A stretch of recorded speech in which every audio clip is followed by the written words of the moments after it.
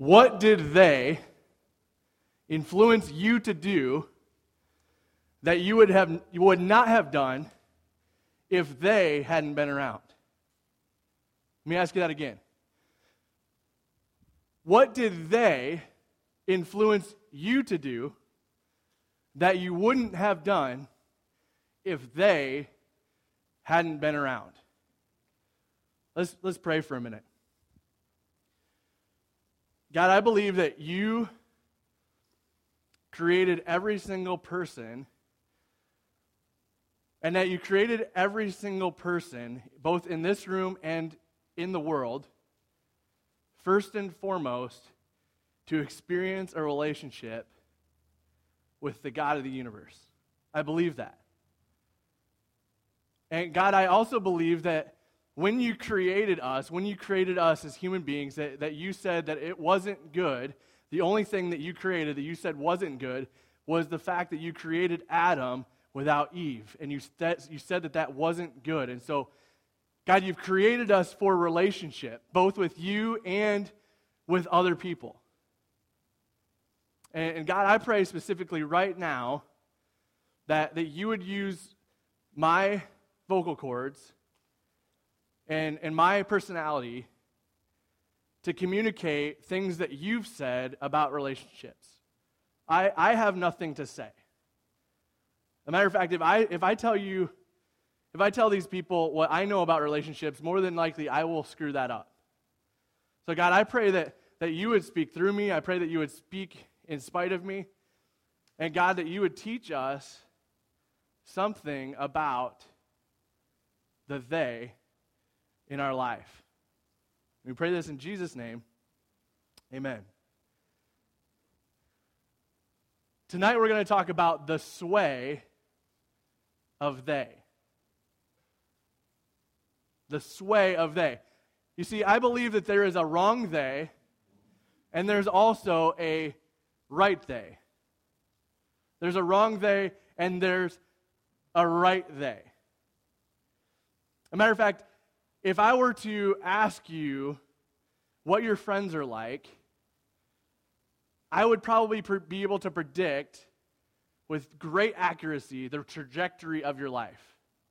I would probably be able to predict your past, your present, and your future based on who you hang out with.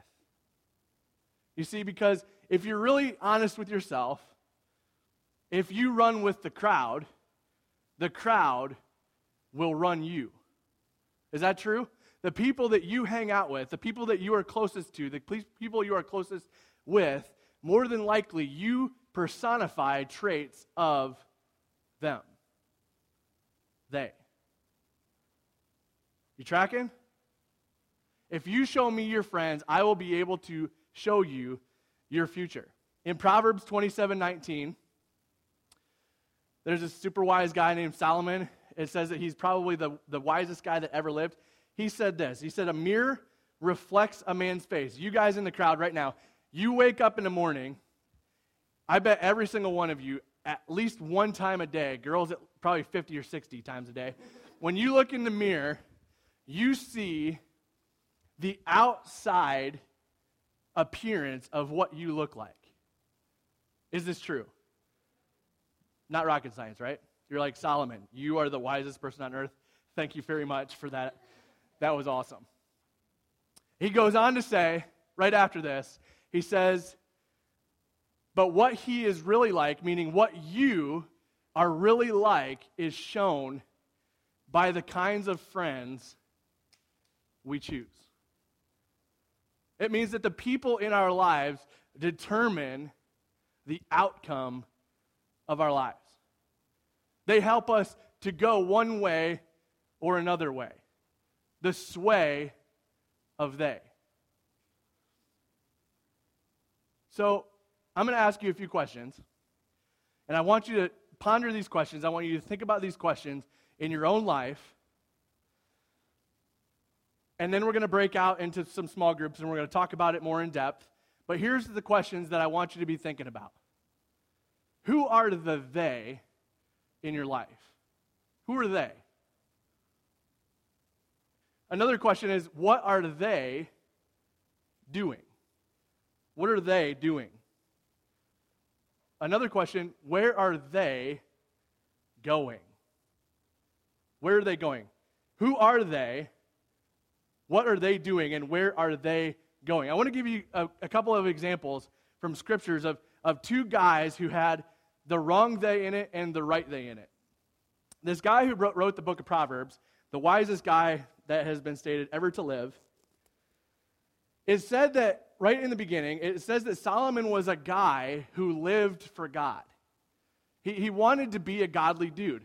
His father, David, was said to have been a man after God's own heart. I personally want to be a man after God's own heart. Solomon, his father, was a man after God's own heart. And it says that Solomon himself was a man that wanted to live for God. But do you know what happened? This crazy things happen. Solomon began to hang out with the wrong they. As a matter of fact, his whole life, he began to surround himself with the wrong they. And at the end of his life, he said this. It's in the book of Ecclesiastes. He said this about life. It's all vanity. Think about that, the mirror. The picture of the face in the mirror. It's all vanity, Solomon says. He said that Solomon, he wasted his time chasing after the wind, chasing after things that did not matter, chasing after friendships that did not matter, chasing after friendships that took him in the wrong direction. And he finishes by saying this, and I think this is a very, very cool phrase for us tonight. He finishes by saying, it's all vanity, wasted time, chasing after the wind. Remember God when you are young. So the wisest guy on earth who begins to hang out with the wrong they, at the end of his life, he said, I've wasted my time. I've gone off in this direction with the wrong they. He said, remember God when you are young. So at the end of Solomon's life, what you see is what? You see regret. You see regret that he was caught up in the sway of they, and his life was determined by that. There's a dude by the name of Daniel. Give Daniel some props. Pretty sweet name, if I don't say so myself. Daniel hung out with the right they. Daniel was a guy who lived in the time where his people, the nation of Israel, was being basically held in slavery, or basically like beaten down for what they believed. Like, they had rules. This government decided that they couldn't pray. They just wanted to pray. And this government said, no, you can't do that. You can't worship God. You can't pray. And so Daniel and these three dudes, I call them the great firemen, Shadrach, Meshach, and Abednego, they were the right they. You see, when the government said, hey, all of you people, all you nation, you can't worship God, you can't pray to God, you can't think about God, you can't do any of these things that you want to do, what they were saying to them is, you can't be you. But there were four people, Daniel, Shadrach, Meshach, and Abednego. They stood up to the government while everyone else said, you know what, we'll cave. We want to obey the laws. I don't want to, forget God. We'll just throw him off to the side. But Daniel, Shadrach, Meshach, and Abednego, they were the right they, and they stuck together. Did you know that after persecution, after they were being beaten down for their faith, they became leaders of their entire nation? Because they hung out with the right they hung out with each other.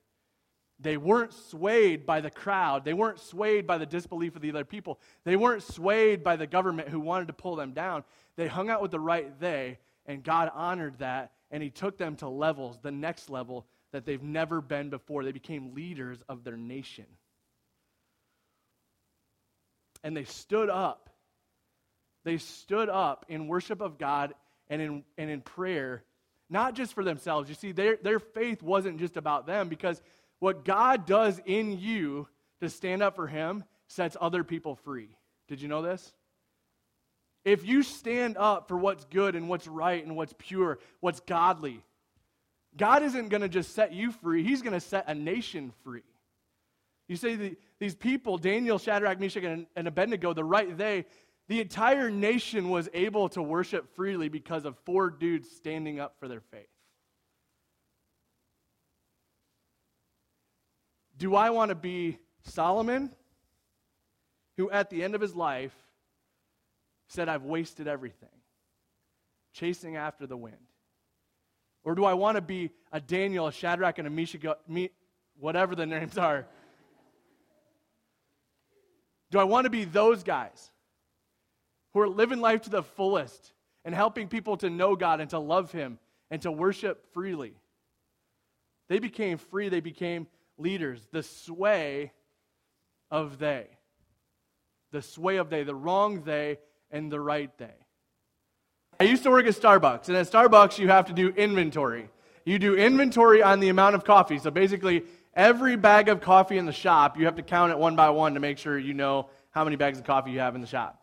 You also have to count like how many mugs, how many coffee makers, all the stuff that's in Starbucks. You have to count how many to see what you got, right? So in doing an inventory, we're going to take a look at what we've got in our lives. We're going to take a look at do we have the right they in our lives, or are we the right they? You ready? Question number 1. About your friends. Do they motivate me to love God more? Do they motivate me to love God more? In Hebrews 3:13 it says this, encourage one another daily as long as it is called today. Meaning, encourage one another to love God daily, today. Remember how our man Solomon said that at the end of his life, he's like, remember God when you were young? If you encourage one another to love God daily, it'll change your life.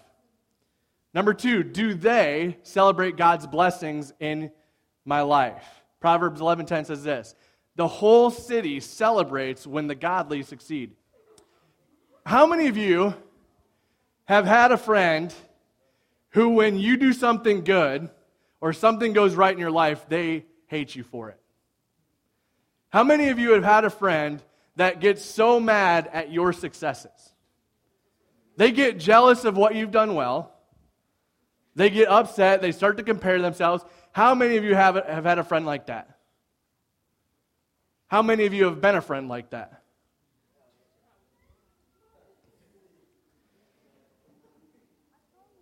The right they celebrates your successes. They don't celebrate your failures. They celebrate your successes, and they help you to succeed more. So are you hanging out with the right they that do that, and or are you a person who does that for others? Number 3, do they have my back? Not my way back, but my back. In Proverbs 17:7, it says, a friend is always loyal. Always loyal. Do you know how you can tell a good friend? There's a phrase called, when the crap hits the fan. You probably heard it in a different term. When the crap hits the fan in your life, and it will, guaranteed, something will go wrong. Something won't go quite right. Some sort of hurdle comes your way. The right they are right alongside you. They're with you every step of the way. Did you know that Jesus was a man that imitated this everywhere he went? As a matter of fact, when he left this world, he came back and he told his disciples, he said this, I will be with you to the end of the age. I will be with you. Jesus is saying that. God himself is saying that he will be with you to the end of the age. Did you know that you will never get a friend better than God himself? My wife is my best friend. Yeah. Yeah, seriously, that's awesome. She might not agree with that. And even though she's my best friend, I've said this before, even though she's my best friend, she's going to, at times, let me down. I'm still going to stand by her. You know what's also true? I'm going to let my best friend down. Did you know this? Kelsey, have I let you down before? Have I let you down today? How many times? Many.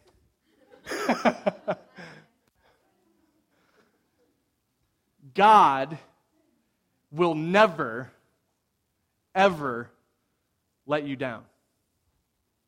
Ever.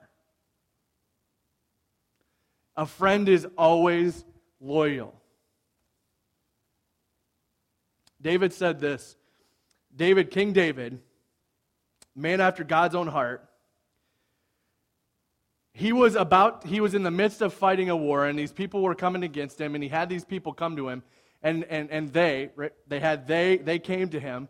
They came to him, and the first words out of his mouth to these people was this, because they were traveling from a different land, they were coming to see him, and David's question of them was this: are you with me? Are you with me? He didn't ask them, so how many times did you read your Bible today? He didn't ask you, hey, do you pray every single day? David didn't ask that question. David didn't even ask, hey, what kind of skills do you have as a warrior? We're in the middle of this war. You've kind of seen it. You've been around it. What kind of skills do you have to fight the battle? He didn't ask him that question. He asked this question: are you with me? Are you with me? He wanted to know, did you come here to harm me? Or did you come here to help me? You see, the right they in your life come to help you. They want to aid you. They want to help you. They want to lift you up. They want to excel you forward. They want to push you into becoming something greater, something next level. The wrong they come to harm you. The wrong they get jealous of you. The wrong they cut you down. The wrong they take your knees out. The wrong they and the right they. Are you the wrong they, or are you the right they? Number 3. Do they hold me accountable out of love and friendship? Do they hold me accountable out of love and friendship? I want to say something real fast.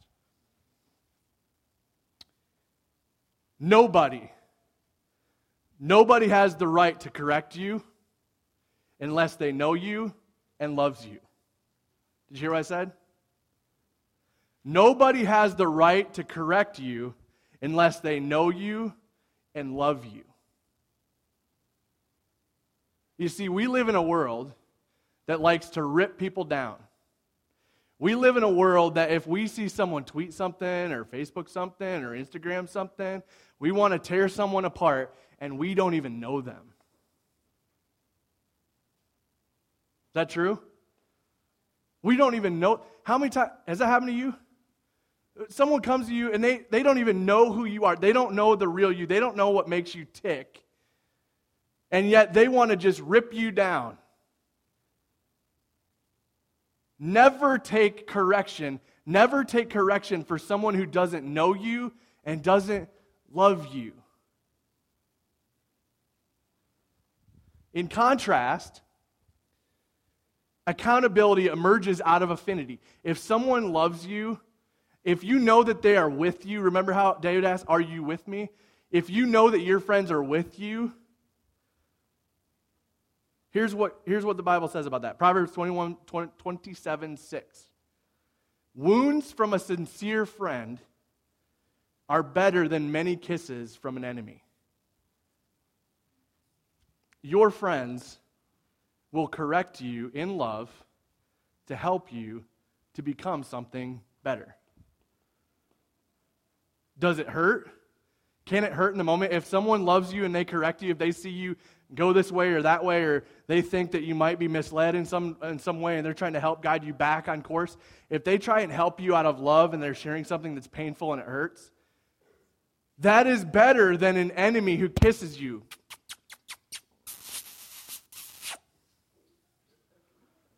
It's looking at you, Isaac. Wounds from a friend, a sincere friend, are better than many kisses from an enemy. A wound from a friend.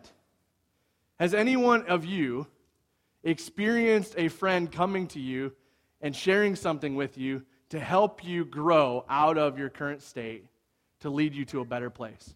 Do you want that kind of friend? Do you want a kind of friend that leads you and helps you in that way? Do you want the other kind of friend that will just pat you on the back no matter what you do? If you want a kind of friend that just pats you on the back and says, you know what, it's okay, it's all right, forget it, just keep doing what you're doing. I know you're getting high every day and your brain's going to be messed up for the rest of your life, but man, wounds from a friend, a sincere friend, is so much better than kisses from an enemy. What kind of friend are you? I want to give you an example of this. David, first of all, I am standing here right now as a guy who doesn't have this all figured out. You guys know this, right? I am not the perfect friend. You know what I'm saying? I want to give you an example out of Scripture. David, back to King David. David was a dude after God's own heart, right? Remember this? He messed up horribly. King David, he fell in love with this woman just by watching her, just by gazing at her. He was like, bam, that girl is hot. David's like, oh, I want to give you some of that. That's what David did. I'm just keeping it real. That's what David did. David was looking out on the rooftop. He saw this hot babe, and you know what he did? David sent that woman's husband to the front lines of war so that he would be killed. David killed homegirl's husband so that David could have sex with her. This is the guy after God's own heart. And this dude named Nathan who loved David dearly, he knew David. He knew that David wanted to be a godly dude. And he came up to David and said, dude, you've got to change. You've got to go a different direction. You're messing yourself up. This isn't the right path. This isn't the right way. God has full forgiveness for you, David. God has full restoration for you, David. But you've got to change and go a different direction. If you want to be a friend with the right they,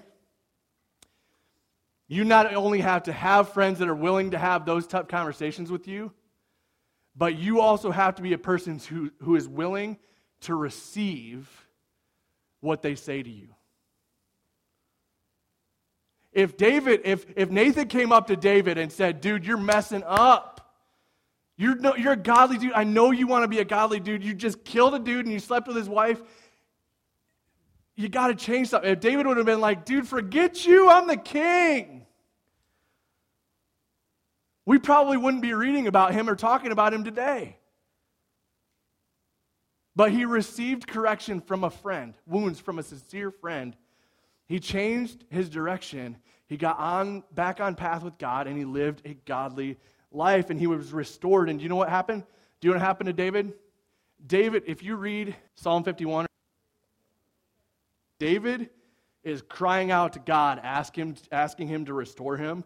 After this, he's in a very broken place, and he asks for forgiveness, and God restores him, and it's amazing. God is in the business of reconciliation. He's in the business of restoration. He's in the business of making all things new. He's not in the business of condemning you and breaking you down and tearing you up and telling you you're horrible. He's in the business of picking you up and restoring you back to the place he created you to be. And he's placed people, the right they, in our lives to help do that. Number 5, do they live what they believe? There is a lot of people out there who in the name of Jesus have done some ridiculously stupid things. There's a lot of people out there that hate church. There's a lot of people out there that hate Christians because in the name of Christianity, people have done and said stupid things. Do they live what they believe? Do you live what you believe? Did you know that the scripture says that God is love? God is love. God doesn't love. God is love. You can't even wrap your arms around that, can you? Wrap your minds around it, your hearts around it. God is love. Psalm 119:63 says this. This is David saying this. I am a friend to anyone who fears you, God. Anyone who obeys you. I am a friend to anyone who fears you. This word fear there isn't like, hey, I'm afraid of God. It's more of a, hey, God, you are so much bigger and so much grander and so much more than who I am. You created everything we see and everything we imagine, and you created me, which means that you're bigger and better and badder than I am. And this fear is literally putting God in his place and being humble enough to go, God, you're God. I am not God. But a lot of times we like to put ourselves in that highest pedestal of where God should be. And so we don't fear God. And if we don't fear God, then it's hard for us to obey what he tells us to be. So a friend follows God, and he does what he says. Number 6. Do they have the right they in their life? Do your friends, are they the right they, and do they have the right they in their life? I can tell you something right now. You can find the right they here. And some of you are not the right they yet.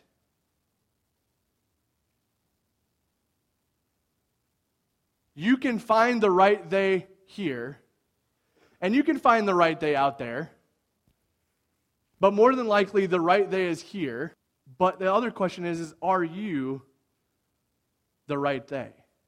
Can your friends see you as the right they? All those things that we just asked questions about. Are you the right they? Are you hanging out with the right they? 2 Corinthians 6:14 says this. Don't become partners with those who reject God. How can you make a partnership out of right and wrong? That's not partnership, that's war. Is light best friends with dark? Is light best friends with dark? In this passage of Scripture is usually associated with marriage, but did you know it's actually about relationship in general? And in the original translation, meaning the Greek, because I'm so smart, just kidding. The picture that is displayed here is of a yolk. How many of you guys know what a yolk is? No, it's not an egg, Max. Okay, it's not an egg yolk. That's a good guess though. A yolk, way back in the day, I don't think you ever see these today.